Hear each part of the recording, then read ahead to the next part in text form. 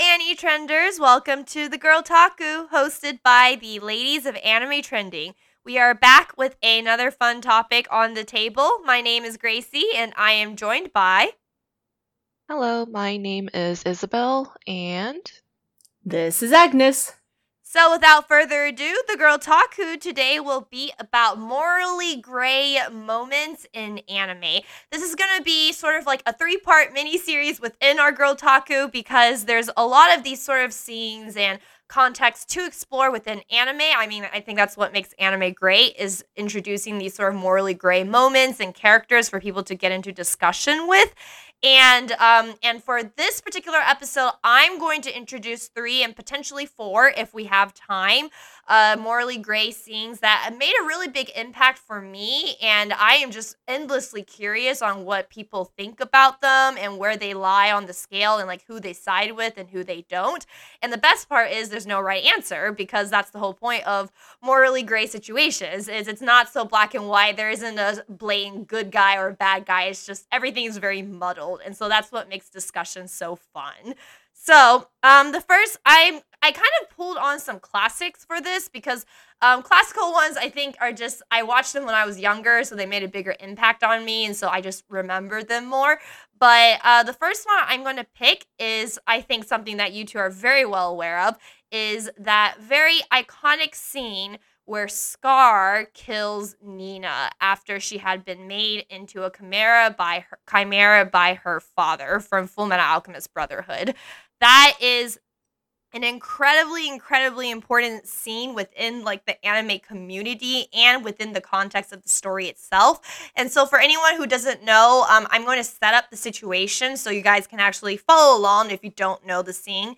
Essentially, in there, Nina is this really young girl, and she has a father who is in the state alchemist program, who essentially his license was coming up of renewal, but he has to like do something to essentially keep the license of it. And he got the license when he created like this chimera hybrid that can talk. And so they're expecting him to recreate that. And when Edward, the main character, was sort of like studying at Tucker is his name, Tucker's place for sort of to look for the Philosopher's Stone and to see like if there's any clues there.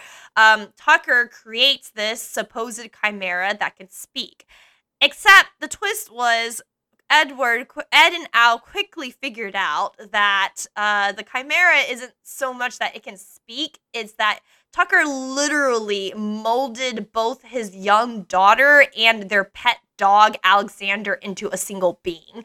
It was a very grotesque and terrible moment, but the real part that caused, I wouldn't say discourse, but a lot of discussion isn't so much what Tucker did to Nina, which was undeniably terrible and awful, but what came up afterwards, because Scar was around that time going around and killing state alchemists for out of revenge for what the state alchemists have done to his home, Ishval, and he went and hunted down Tucker and killed Tucker. But he ultimately killed Nina, who was also there with Tucker, not out of revenge or wrath or anything of that sort. In fact, he did very much a mercy kill. He saw a child essentially combined with the dog's body, and in his mind, he's like, this is never going to get undone. And she's probably going to end up in a lab where everything's just going to be torturous because they're just going to treat her as another lab specimen, not so much a human anymore. And so the right thing to do, essentially, would be to kill her. And when he killed her, it was quick, it was painless, it was instant. And so, which sounds like the right mercy kill thing to do. But what complicates things is that the chimera that Nina became, is very obviously, it's like Nina's brain or Nina's personality is in charge, sort of combined with Alexander's body. Alexander is the dog. And Nina made it pretty clear that she did not want to die.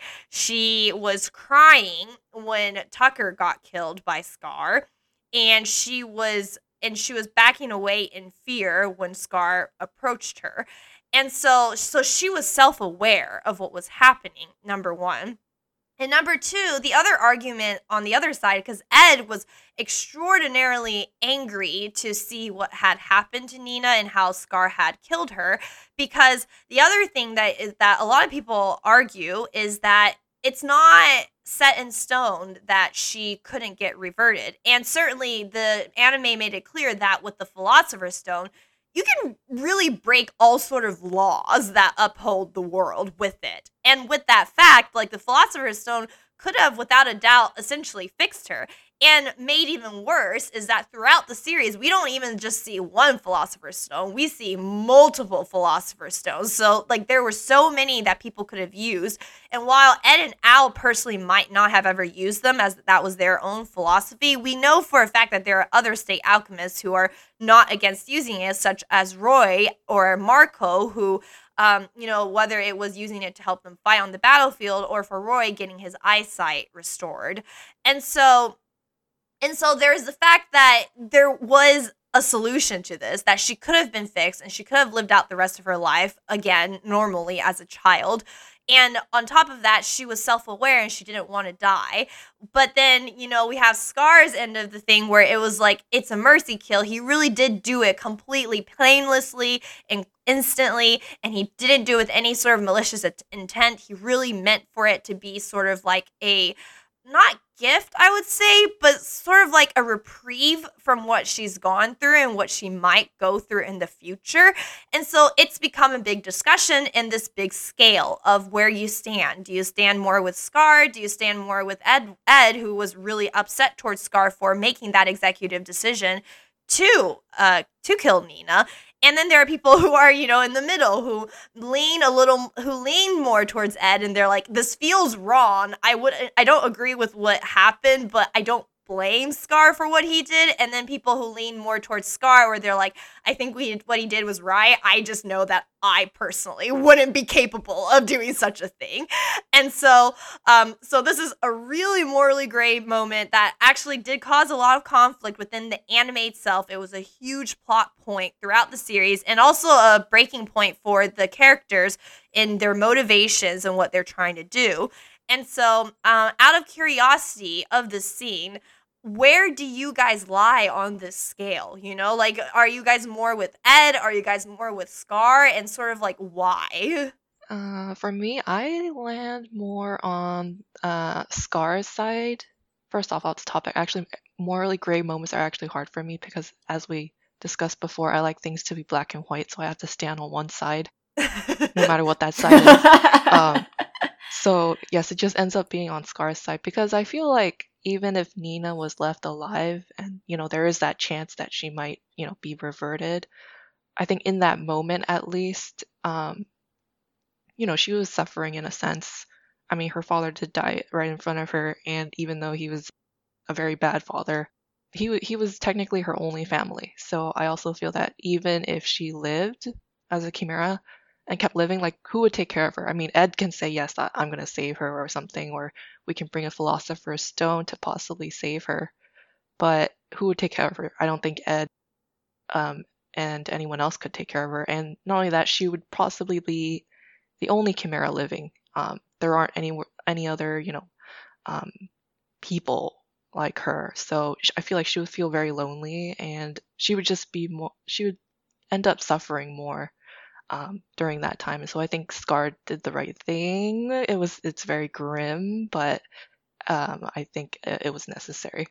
Okay, and what about the fact that, because the biggest wrench that was sort of thrown into the situation, and I know I'm making your life difficult, I'm sorry, Isabel, this whole episode is meant to make your life difficult, but the biggest wrench that people feel like that made this thing such a big deal and a huge discussion point is the fact that Nina was self-aware and she didn't want to die. Like, that was probably the biggest wrench that was thrown in, because I think there would be a lot less discussion if she didn't show that.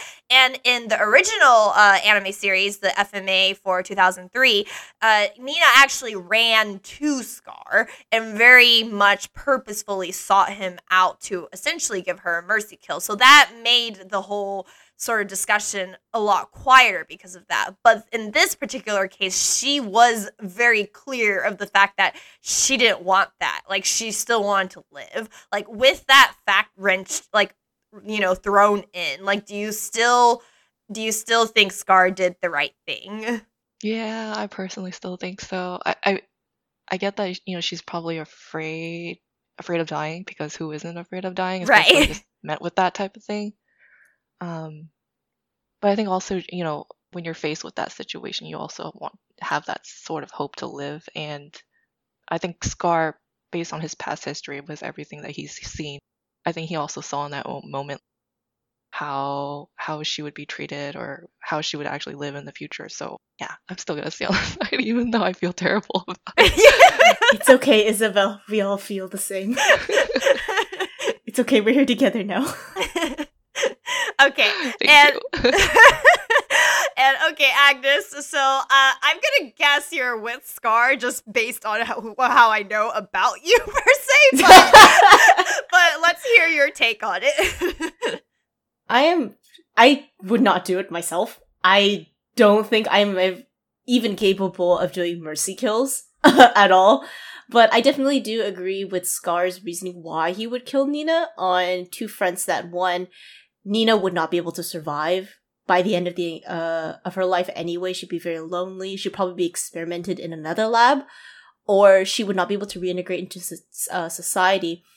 And then I think what the flip side's really interesting is that Scar has seen, or at least like what Ishval was meant to be used for, as was later shown in the series, the importance of all these civil wars happening in Amestrius. And that even if you treat somebody with the Philosopher's Stone is an accumulation of thousands upon hundreds of thousands of people sacrificed for it. Yes. So then the real question becomes, what is the better good? Oh, like, I mean, I think, wasn't that the problem that was plaguing Ed as well, is once knowing what the Philosopher's Stone was, Right, and exactly. like, they were like, I can't use it anymore for a thing, knowing that there are human lives literally within this stone to make it operate that way. Yeah. Right, so then it becomes the question of, do you save one life or do you save many lives? Which is like a very ancient philosophy question when it comes to the survival of human beings.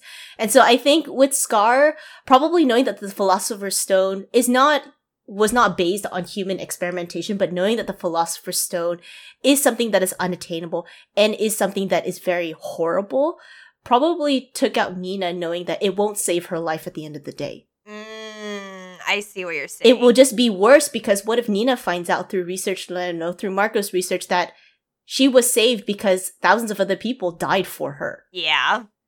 You know, Mhm. and then there's also an interesting part where we were talking about this, because I also considered a lot about religion as well coming into this. Okay. Ishval operates, I guess, in a similar sense of like the Middle East, with like different religious values, versus Amestrius is more Western without the religious context. So I wonder if he also thought of it in a religious context as well, saying like, you know, you can create and destroy things because that is part of the natural process and law, but creating a new life through like chimerical means is something that is not prohibited in the laws of the natural world. Oh, I see what you're saying. Okay. Because I was like, that took me a while to like think about it, but yes. And I think, and that was, and that's what made Scar as a character so interesting too, Fullmetal Alchemist Brotherhood, was that he did have that religious aspect that a lot of the other characters did not. I would say he was probably the only character that believes in He's a the only religion. one.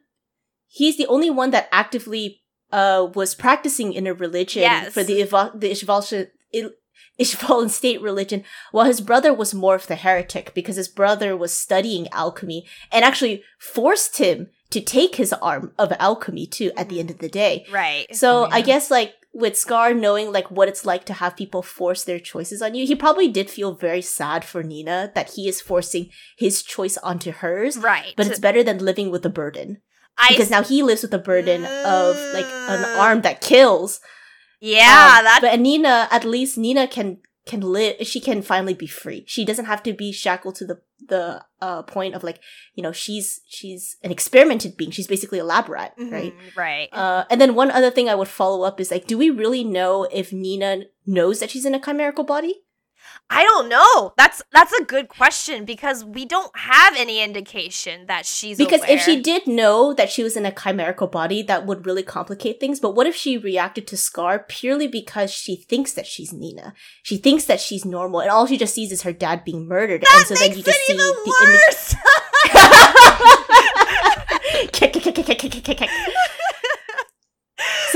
So it's like, I guess Scar did the right choice, and then so we'd have to ask, like, what other anime interpretations could we have with Nina? Did she see herself as human? Or did she know she was already a chimera? Oh my Yeah, gosh, that's a lot that of would be questions. the fact that now that I know, like, there is a possibility she doesn't even know she's become a chimera just makes the whole thing so much more devastating, in my opinion. Like, stop evil laughing.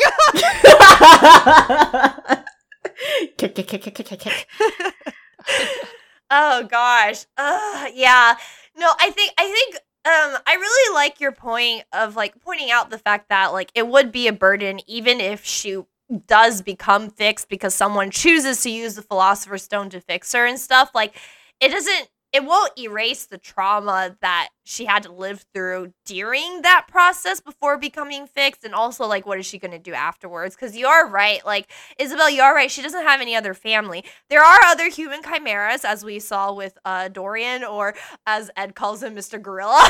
And so and they like, but they're adults and they've already forged like their own friendships and relationships with people, so they're a unit, and it's really hard to imagine her sort of just joining in with them that easily, especially when she is a child and those that we later meet are very much adults. And so so you're right, it is just, even if she had gotten fixed, there's just such a slim chance of everything working out in the end.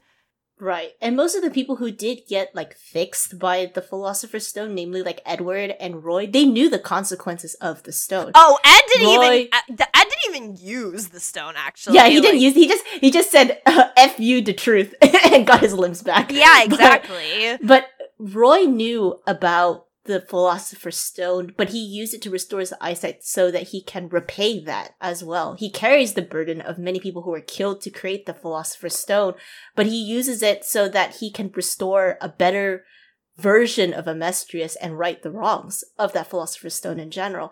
So, like, there's a lot of really good, like, character beats that follow it with the use of the Philosopher's Stone, but I don't think it would have worked well if it was used on Nina, if it was used to just simply restore her. Okay. That's such a good point. I'm with you guys. I side with Scar. I think what he did was right, and I for me it was just like I know the argument, the other side of the argument, and I think that's what makes this whole thing so morally great, is that it's not like both sides hate each other in any shape or form. Like, I totally get the other side of feeling like it's just wrong because she's aware and she doesn't want to die, and the fact that she was showing that makes the whole thing difficult and stuff. Like, I totally get it, but it's just imagining sort of the torture and the trauma that she has to go through before she gets to that sort of potential happy end. I just didn't think it was worth it. And you know, people have made arguments saying like, well, this is, you know, not really different from a lot of stories where a miracle happened and that, like, you know, they're suffering from some chronic illness and they're dying and it's torturous, and you know, like there's one very famous Chinese story of a kid who needed like this special transplant thing for her cancer, and it was torturous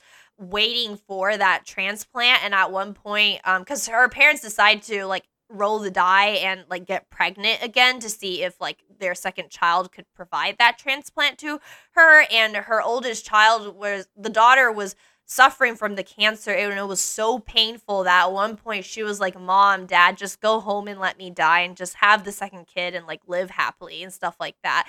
And you know, and that ended with a happy ending because the second child ended up having the exact like type of thing that the first child needed to have the transplant, survive the cancer treatment and stuff. And so she made it out and she grew up and she became, you know, she went to college and she became successful and stuff. But it was like, there was a point. So it's like, I get the argument of the other side being like, sometimes like suffering through that is worth it because I'm sure the girl who did suffer through that cancer treatment, to the point that it was so painful that she literally was like, let me die, is probably did think it was worth it now. But it's just like, I just think there are some things you just cannot overwrite in regards to the trauma it leaves on you and sort of like the pain it does. But that being said, I'm also like you, Agnes. I could never do a mercy kill. So it's like, I agree with what Scar did, but I know for a fact that I would be a coward and I could not do it. So. No, I would not be able to do a mercy. I would give the gun to somebody else and ask them to do it. I could not do it myself. Yeah, like, I can't even mercy kill my fish, okay? So, I don't even think about me mercy killing a person, so. No, yeah, it's the same for me. I can barely touch ants, so I'm like, okay, I'll leave them alone. You guys are so cute. I would incinerate ants. I swear, I really can't. There was one time I definitely was supposed to mercy kill my fish, and I couldn't do it, and so, yeah. But okay, that aside, so that's the first really morally gray one that has always generated a lot of discussion. So thanks for sharing that. I'm very surprised to hear we're all on the same page, but it's also really cool to like hear why we're on the same page, because once again, like Agnes and Isabel, you guys pointed out stuff that I definitely did not think of, and so that's like part of the thing of what makes this discussion so fun. But anyway, so the second part is also pulling on a classic anime, which is Naruto. But the one thing I wanted to point out was specifically Itachi as a character. And Isabel, I know you love Itachi, and so I'm sorry to bring this up as a topic, but essentially, if anyone doesn't know about this, the situation with Itachi is Itachi made the executive decision to essentially wipe out his clan in order to prevent a civil war, because the Uchiha clan was starting to feel really ostracized and just alienated from Konoha, the village, and they were thinking of, essentially starting an uprising. And on one hand, you have, if you let the uprising happen, there's going to be a civil war, and the worst part is the civil war is going to, really hurt both sides. And then on top of that, there are surrounding enemy villages who might attack and essentially also wipe out the village as a whole. So that's on one hand. And for anyone wondering, like, about peace talks at that point was already a no-starter. Unfortunately, the bridges have essentially been burned too much. And both, a major fault actually lying on the Konoha side. And it's been like a stated fact that if Minato had still been alive, this wouldn't have happened, because Minato's wife, Kushina, is actually best friends with the Uchiha clan's wife. So that's a little harder to get the bridge burned when you have two wives being best friends. And so peace talks was already off the table. And so we have either let the civil war happen or either don't. And the only way out of not letting the civil war happen is just completely eliminating one side of the conflict, which in this case was the Uchiha clan, or Itachi's own family and own people. But the single thing that he did is he left Sasuke alive, because that's his little brother, and he didn't want to kill Sasuke. And on top of that fact, he himself feels a lot of guilt of making that decision and having to do that, and secretly, like, really just wanted another Uchiha to kill him, because he feels like he deserves it, and really Sasuke was the only option. And obviously, when this whole reveal happened, everyone poured love towards Itachi. They thought he was amazing, and he was a badass, and he was analytical, and all these stuff, which I still very much agree with. But I think something that has come up recently is people are starting to realize, hey, Itachi left a whole wave like of trauma onto a very young child, and a lot of responsibility on him as well, like essentially manipulating him to be hateful towards him so he could feel reprieve from murdering his own family and stuff. And it's become this big discussion of like,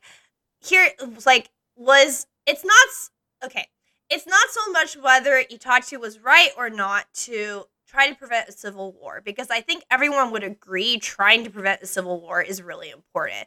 But the other big thing, and something that Sasuke himself points out when Sasuke reunites with the reanimated, temporarily reincarnated Itachi, was like, do you have any idea how much pain and trauma that has done to me, and like has basically became his foundation growing up, is this severe trauma.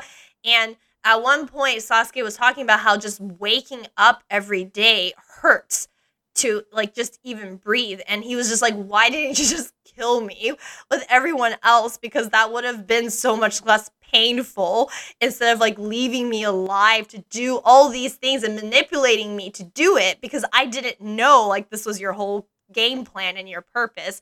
And this has become a big discussion point now, being like, was Itachi quite cruel actually to leave Sasuke alive, even though he did it out of love? Like, was the right thing to do? And here's on the other side of the spectrum with, Scar doing the mercy killing. Here we have someone who did not do that. And so it's like, was he right to have let Sasuke alive and like let him go through years and years of like PTSD and anger management issues and all these mental health issues without question? Or would it have just been kinder for him to just kill his younger brother along the way, since he had already promised himself to kill his side of the family to prevent the Civil War? Or do you guys even think he should have just let the Civil War happen? So what are your thoughts in this particular regard? Yeah, Itachi as a character is just so complicated with everything, and based off the Civil War and everything he had to do, and even past just traumatizing Sasuke, I feel like he was suffering on his own as well. So I don't know, I'm actually torn. Like, I actually don't like the way he treated Sasuke for the longest time, because I didn't know either. As a reader, as a watcher, I was totally on Sasuke's side. I was like, Itachi is an asshole. I don't know what he's doing, or why is he doing that. He should not be acting like this as an older brother. But then when you slowly see what Itachi went through, then you're confused, and you don't know what to do about it, or what to think about it, really. Yeah. Yeah, Itachi had some really tough love for Sasuke, like very, very tough love. Okay, and so now that I'm thinking about tough is an understatement. Like, now that I'm thinking about it, you're an older sister as well. Like, so you have, like, you have a younger sister. You've mentioned her a few times on this podcast. And so I'm just like, as an older sister, like, not that you would ever be in this situation, where you have to prevent a civil war, but like, as an older sister, even knowing Itachi's side of the story, like, where do you stand on him? Like, was he right, or do you think he was wrong, or like, yeah. Yeah, so as an older sister, I totally like put myself into Itachi's place. Once his whole backstory was revealed and everything, and that scene with him and Sasuke, I was like, oh my god, this is like exactly the scene I would probably have with my sister, or something like that. And I feel like Itachi was also like selfish in a way that, yes, he just wanted to keep Sasuke alive, just for his sake in a sense. And I think as an older sibling, I can also relate to that. I feel like, just like, because you'll just have that one piece of thing, and I would not kill my little sister. It's so hard. I feel like I would probably just kill myself after. Because, like, yeah, I definitely like her a lot. So like, I think when you have younger siblings like that, it's like they're like your children in a sense. Or like, especially because Itachi was like much older than Sasuke too. I can like, he loved him so much as a kid, like, honestly, and Sasuke looked up to him so. And even though I feel like those memories are kind of in the past for him, I think he still kind of wanted to keep him like, oh, I still know Sasuke's, alive or something. He's still learning.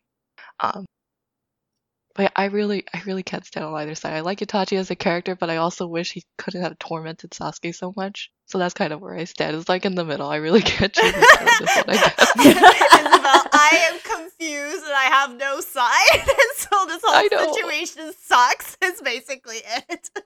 Yes, that's what I feel like. All right, Agnes, you only child, where do you stand on this? I love the story beats. I think it adds definitely a lot more depth to Sasuke and Itachi as a whole, compared to like earlier Naruto, where it's just like Sasuke's emo and has weird clan issues, and Itachi's like this weird outcast, right? It's a great way to tie together the two paths. Personally, though, I don't think Itachi should have spared Sasuke, or the fact that Itachi never tells Sasuke why he did the things that he did. Yeah. And this is like, and so here's the other thing. So more and more recently in social media and across the internet, we start to learn more that children are rather impressionable and children are rather perceptive of many things that happen between them. You know, you hear from accounts of children who notice when, you know, parents are starting to get a divorce, there's some sort of discord going around the house, there's, you know, a domestic violence and things like that. Children aren't as, I guess, dumb as we think they are. They aren't as oblivious with these things. And although Sasuke was very young and Itachi was carrying an incredible burden to kill his whole family, I feel like Itachi should have explained it to Sasuke, or at least some remnants dropping into it growing up, saying like, I don't think what we're doing right now is the best thing. Granted, it would have really changed how Sasuke would have been as a character, and it would have kind of ruined the whole storyline, I guess. But if Itachi had told Sasuke about what was going on before, like he killed their family, and maybe like secreted him away to another part of the village to get help, or to like reveal to him and have Sasuke like potentially help him take down the family, then it might have repaired a lot of their relationship, and Sasuke may have not been the traumatized boy that he was now. Mm-hmm. And I think that's like one of the biggest thing is it's undeniable that Itachi, like, you know, like Isabel said, like this was out of selfishness when Itachi spared Sasuke, and it was also undeniable that he was manipulating his younger brother the whole time. Like Sasuke really just had no say on what he wanted to do or should do because Itachi sort of unconsciously dropped things in his mind to go the way that he wanted Sasuke to go.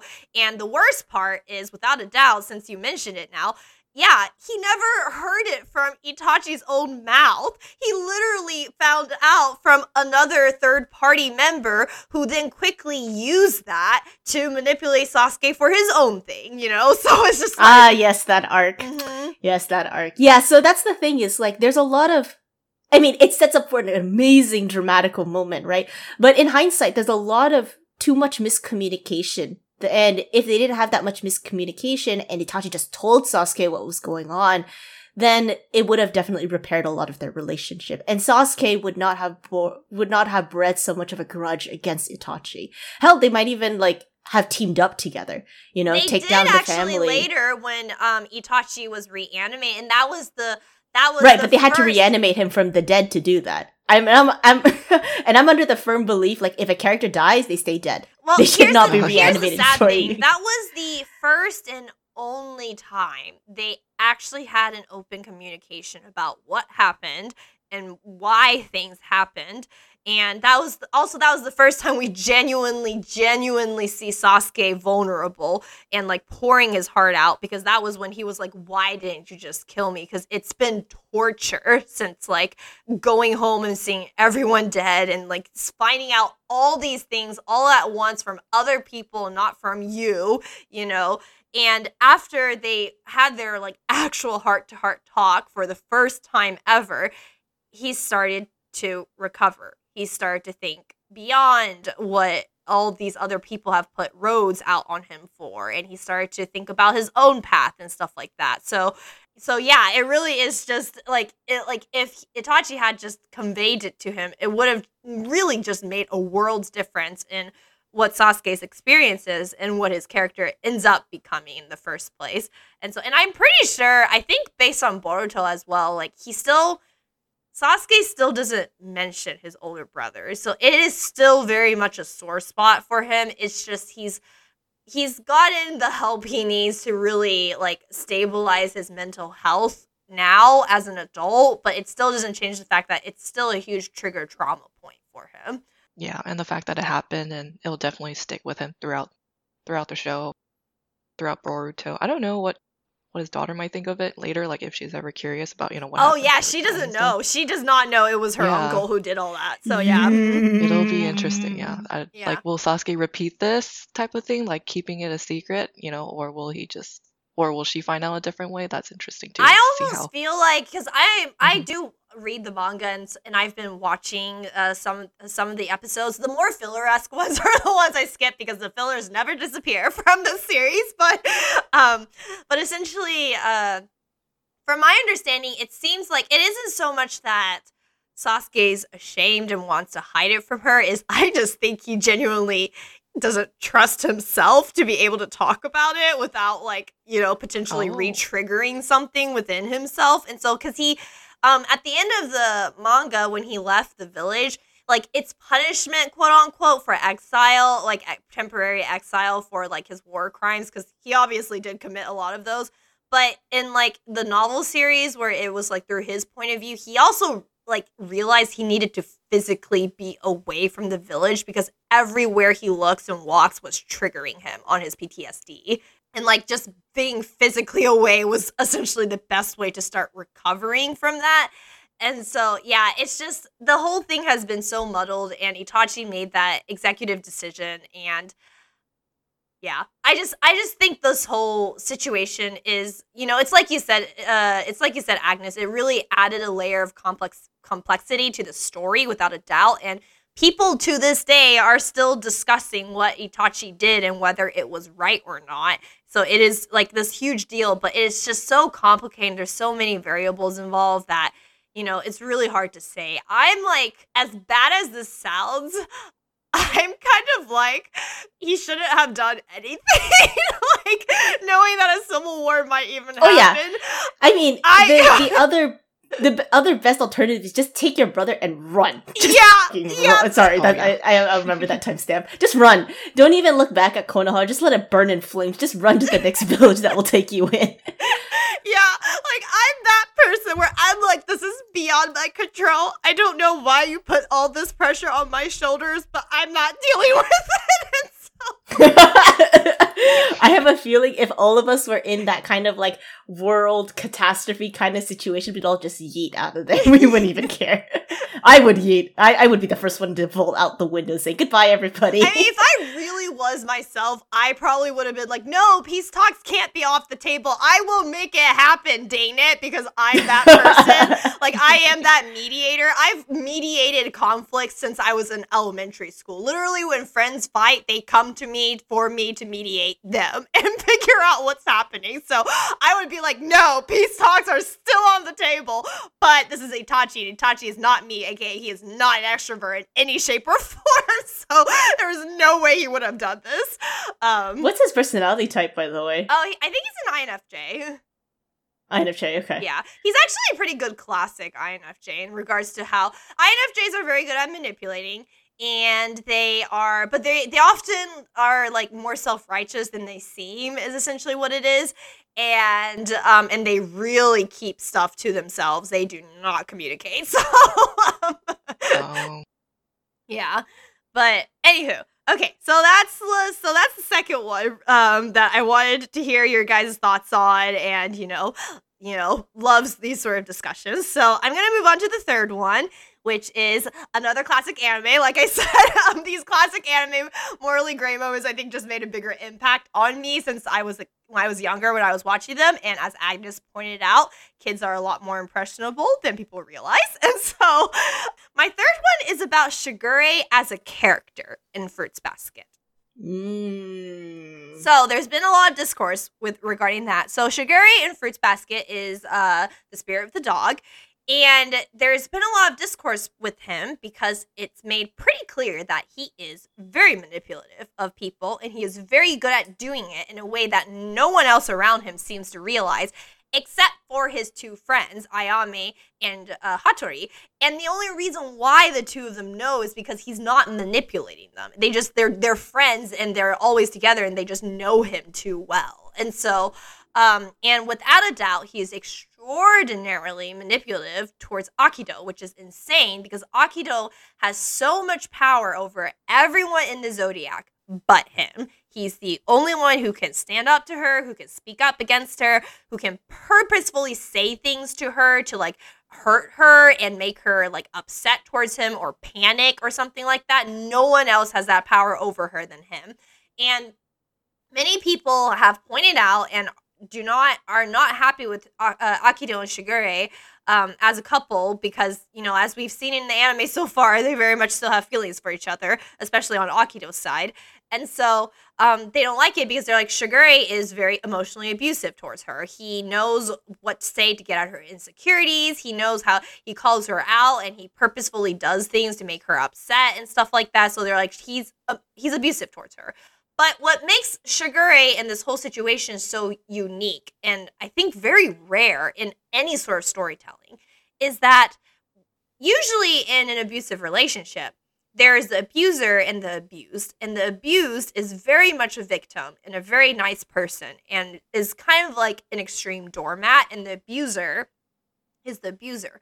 But that's not the situation with Shigure and Akito, because if we really line up everything that each character has done, Akito actually who is essentially the victim in that sort of like, a complicated relationship with Shigure, is actually a lot worse of a person than Shigure is if we just put it down on paper.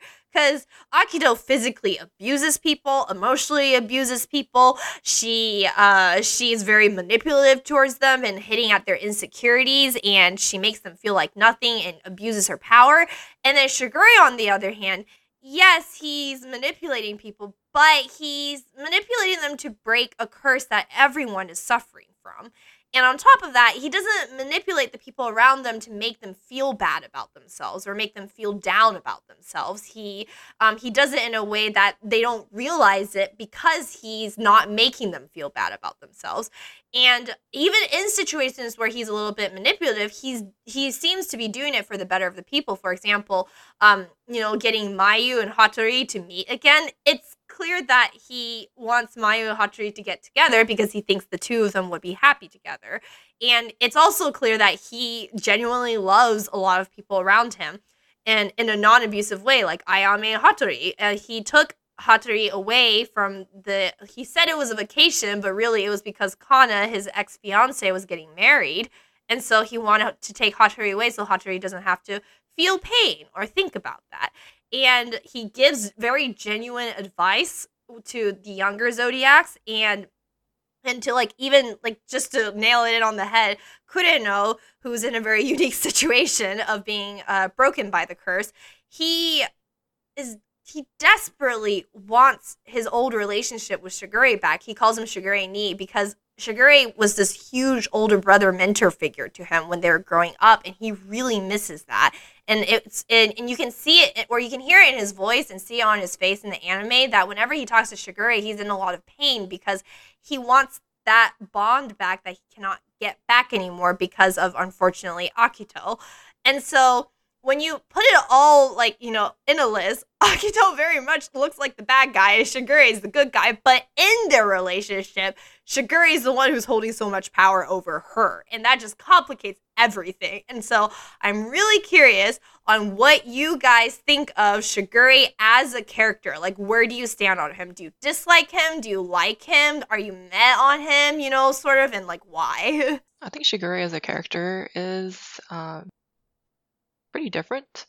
At first, when you first see him, he's this laid-back guy who doesn't care about anything, and he forgets deadlines, but that's like only the surface level, and that's what most of the family gets out of him, that they think he's just super silly.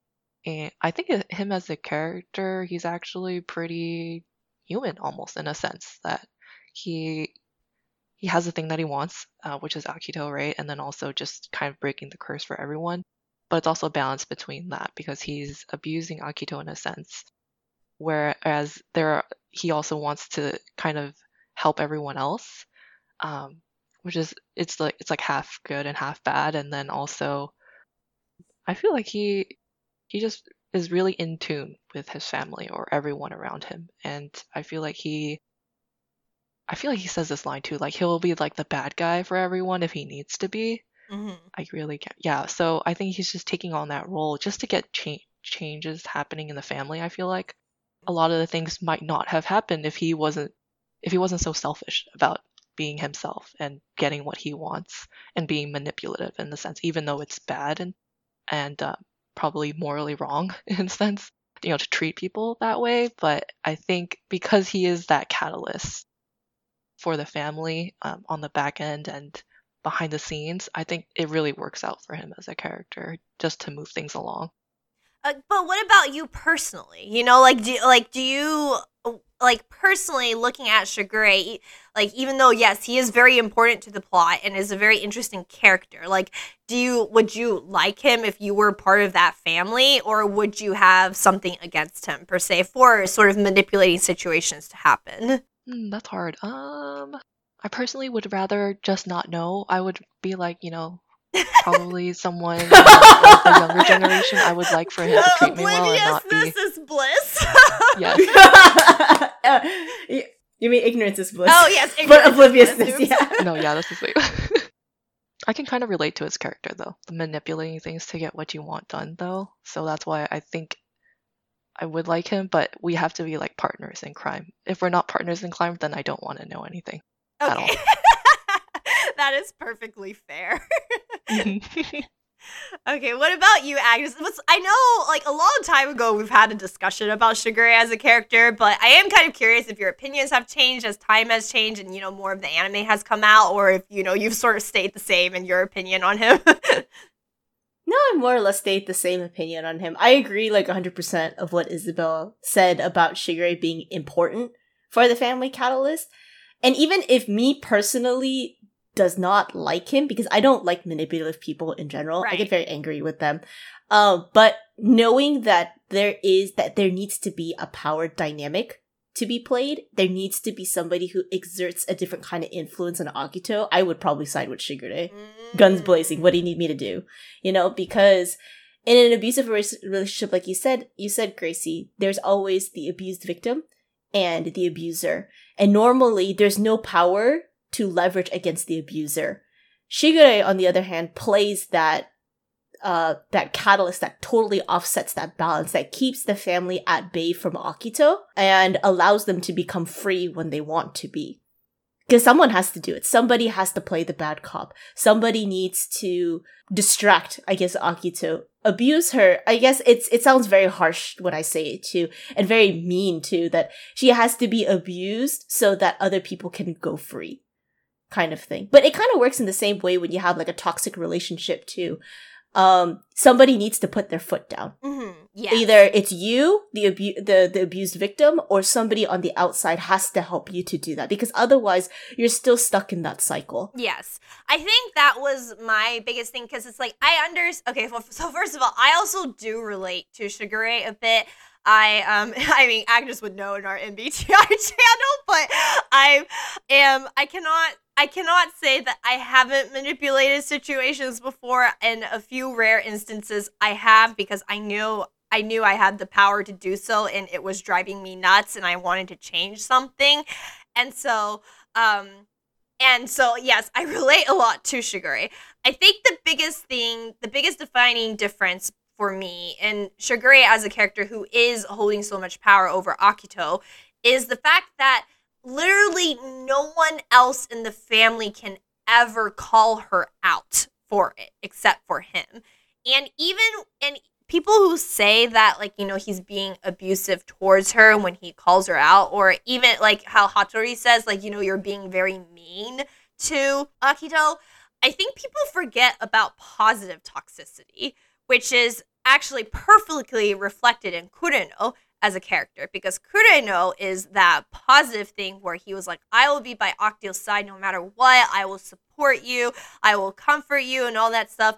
And all it does is it makes her feel vindicated and feel like she has a reason to act the way that she does. Then that's why Shigure is so frustrating to her, because he's the only one who doesn't take that lying down. Because she's doing the whole, he's part of the Zodiac, I can do whatever I want with him sort of thing. And he's just like, we're just having the same argument and you still don't get it, And it's just nailing it in her head that there are things that are just not okay. And I think it's just I don't see how anyone else has even the chance of giving her a reality check aside from him. And there's a part of me that's I don't even think what he says sometimes is completely abusive, because it's the actual truth of what she's doing. So Yeah, I feel like sometimes Shigure as a character, it's hard to hate him in a sense because you kind of see why he's doing it, and you kind of want to root for him to, if he's definitely putting his foot down. It's kind of like standing on the sidelines, like, oh, I wouldn't do that, but Shigure will do it for me. yeah. I just can't argue against that. Even if he does it for himself, but maybe I kind of want it done, but I won't say anything about it. He'll definitely do it. Mhm. So yeah, instead of being someone like an enabler like Kurano, who kind of allows Akito to do what she wants and thinks that she is right, telling someone who's wrong is really hard, especially if they might go berserk or something, is kind of scary. But Shigure, I feel like he's also kind of fearless in a sense, taking all that on. As long as somebody does the dirty job for me, I'll support them in one way or another. You need me to bring the gun, you need me to do something for you, I'll do the dirty work for you, but you gotta do the talking, because I can't do the talking. Okay, so my last thing that, because we have a little bit of time, this one should be a little faster, actually. So my last point that I have is, this is the only one that's, like, relatively new, but it's from Dr. Stone.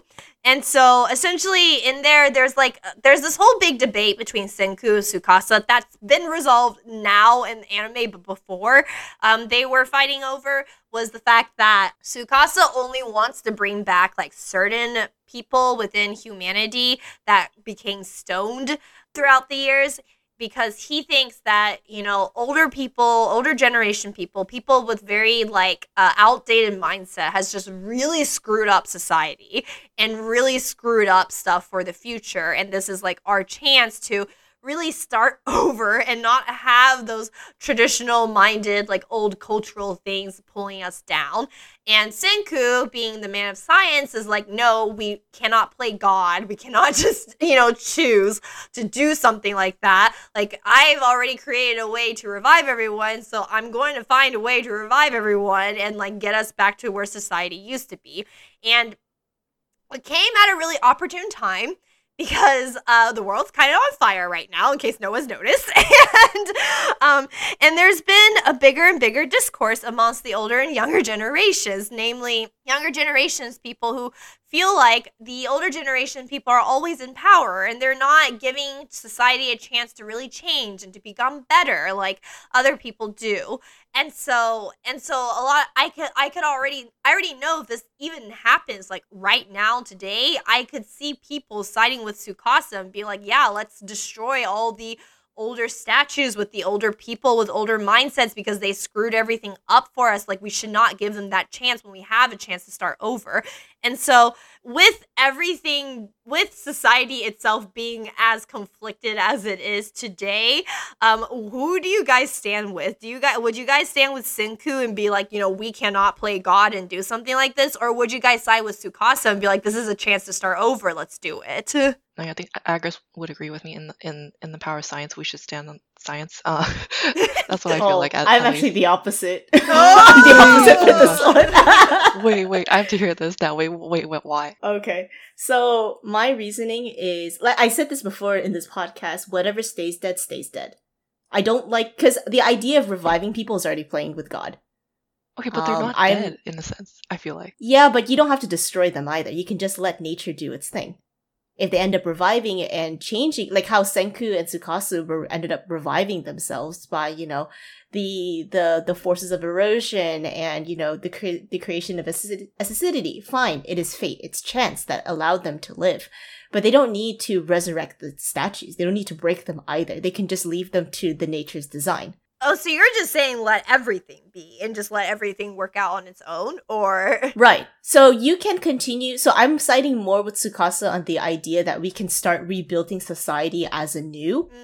I see. But you don't need to destroy the past, because the past is also equally important too. And then they should just stay where they are. Okay, so you're basically like, we have a new slate. We absolutely should start with this new slate and not try to bring it back to how it was. Because yes, that is what Senku is trying to do. Is he's just trying to bring it back to where society was before the stoning happened. Mm-hmm. Yeah. Okay, interesting. Well, Isabel, you're on the other side. I am, because in my mind, the way that I see everything in Dr. Stone is that the people are still alive. They're like, they might not be counting the seconds like Senku did, but I feel like they're still alive in a sense. So just being able to save them, and yeah, they definitely shouldn't be just breaking them, because that's all effectively the same. Yeah, as I just don't killing them, believe in for breaking sure. them. Right. Mhm. Yeah, breaking them is like destroying the past. And that's not what I stand for as a history minor. You don't destroy the past. I think the funniest thing about this is Isabel's thinking about them as people, so she's like, now breaking them, because breaking them is killing them. And meanwhile, Agnes is like, no, that's history. We need to leave it like history Every single alone. person is an artifact, okay? Okay, but I say that as truth, though, because I was, this is more of a slightly off tangent, but one of my history professors pointed out that there has been history projects going on where they're starting to use, like, Twitter tweets and replies from certain, like, revolutions and uprisings in the current age as a piece of history. So, in that case, like, I feel like the people who were maybe, like, stoned and statuified are also part of that history, is that they're from a long ago era. I mean, in the same way, can we say the same thing with graves? Yeah, I You can could. see it. I think the big If we had the power to revive people from the grave, do you want to revive your great grandfather that's lying in the dirt? But, Do you want to put the ashes together from the urn to recreate your long lost ancestor from like the Roman age? I don't know, fam. but it's a little different though from that. How is it? How many years was it between then and now for them? I mean, like Like millions thousands? I and don't millions. know. Yeah, exactly. Yeah. So that's the other point, right? But the thing is, okay, let me see if I can say this correctly. But the thing is, they essentially kind of froze in time. So it's like the young people don't stop being young when they wake up from their stone form, essentially. So it's not so much, it's a little different from graves because those people are genuinely, they died. But in this case, they didn't really die. They got, now it sounds like they got high because I'm saying stoned. Okay, but what about the people who allegedly got mummified during the died during the Pompeii explosion? But They didn't really die, did they? I mean, they did they? Like, I mean, yeah. I mean, but- see, that's the thing. We don't even know the state of what this whole Big Bang explosion was for Dr. Stone, so we can't really even validate if they're dead or not. Isabel, do you have yeah, anything? I'm not sure. I feel like, you know, like Pompeii, you can't pour like magic water on them. Or I forget. I'm so sorry. I forget the thing that they use. No, it's okay. But they It's won't fine. come back to life. But in Yeah, Dr. Stone, yeah. they will come back to life. So it's like there's still that chance of, you know, just giving them their life back because But would you? that's a good I mean, question. if that possibility exists now, and if we can revive people from like the age of Pompeii, would we do it? I'm not sure. I'm not sure. Agnes, you're throwing a wrench into this discussion. I'm sorry. These are very interesting to me. This is supposed to be the easiest one, and it's not right now. All these things, I think they're very fascinating. I'm glad we're having this topic because it is a very difficult topic and it needs like discussion because it now goes into the whole idea of, do we want to create like magical elixirs? Do we want to bring back people from the dead, sort of thing? Which are all very important philosophical questions in science. Yeah, and I'm sure there are people who, I feel like most people would agree, like people who died of old age, there's no need to bring them back because that's like, you know, that's probably one of the most natural course way to die possible. But I can definitely see people like if they lost loved one to a car accident where they were killed by a drunk driver, you know, they would probably feel that their loved one absolutely did not deserve to die that death at all. And so it's like I can see them like having that elixir and be like, yeah, I would definitely use it because they didn't deserve to die at that time. And so that wasn't their fault. They weren't the one who was drinking and driving. It was the drunk driver who hit them and was being wrong. And so yeah, that does pose an interesting question. Yeah, I feel like we could go on about this because I start thinking about stuff like, do we, like, you know, because Senku wants to revive everyone, do we revive people, for example, people who are like murderers or people who Yeah. Dictators? Do we revive dictators? Oh gosh, Question yeah. Yeah, this is more complicated than I thought, actually. Okay, I opened a can of worms, and I'm closing this can of worms. Because then it becomes the question of like, now you're cherry picking the people that you're going to revive. Is that even ethical to do? Because now you're just playing God by saying, "Oh, you get to live, but you don't get to live." Right, but that's kind of what Tsukasa is doing.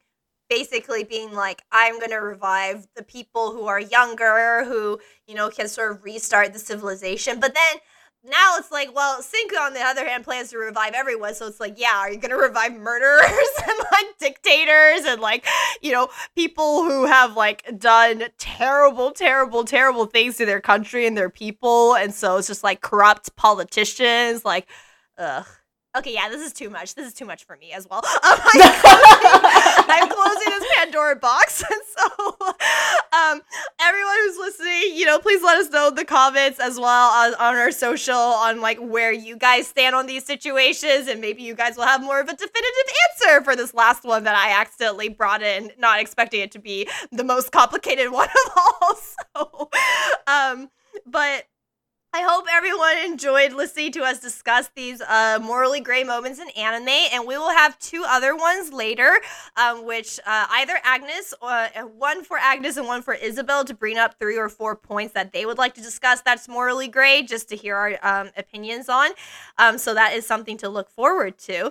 But yeah, I hope you guys enjoyed this episode, and I hope you will join us next time. Bye, everyone!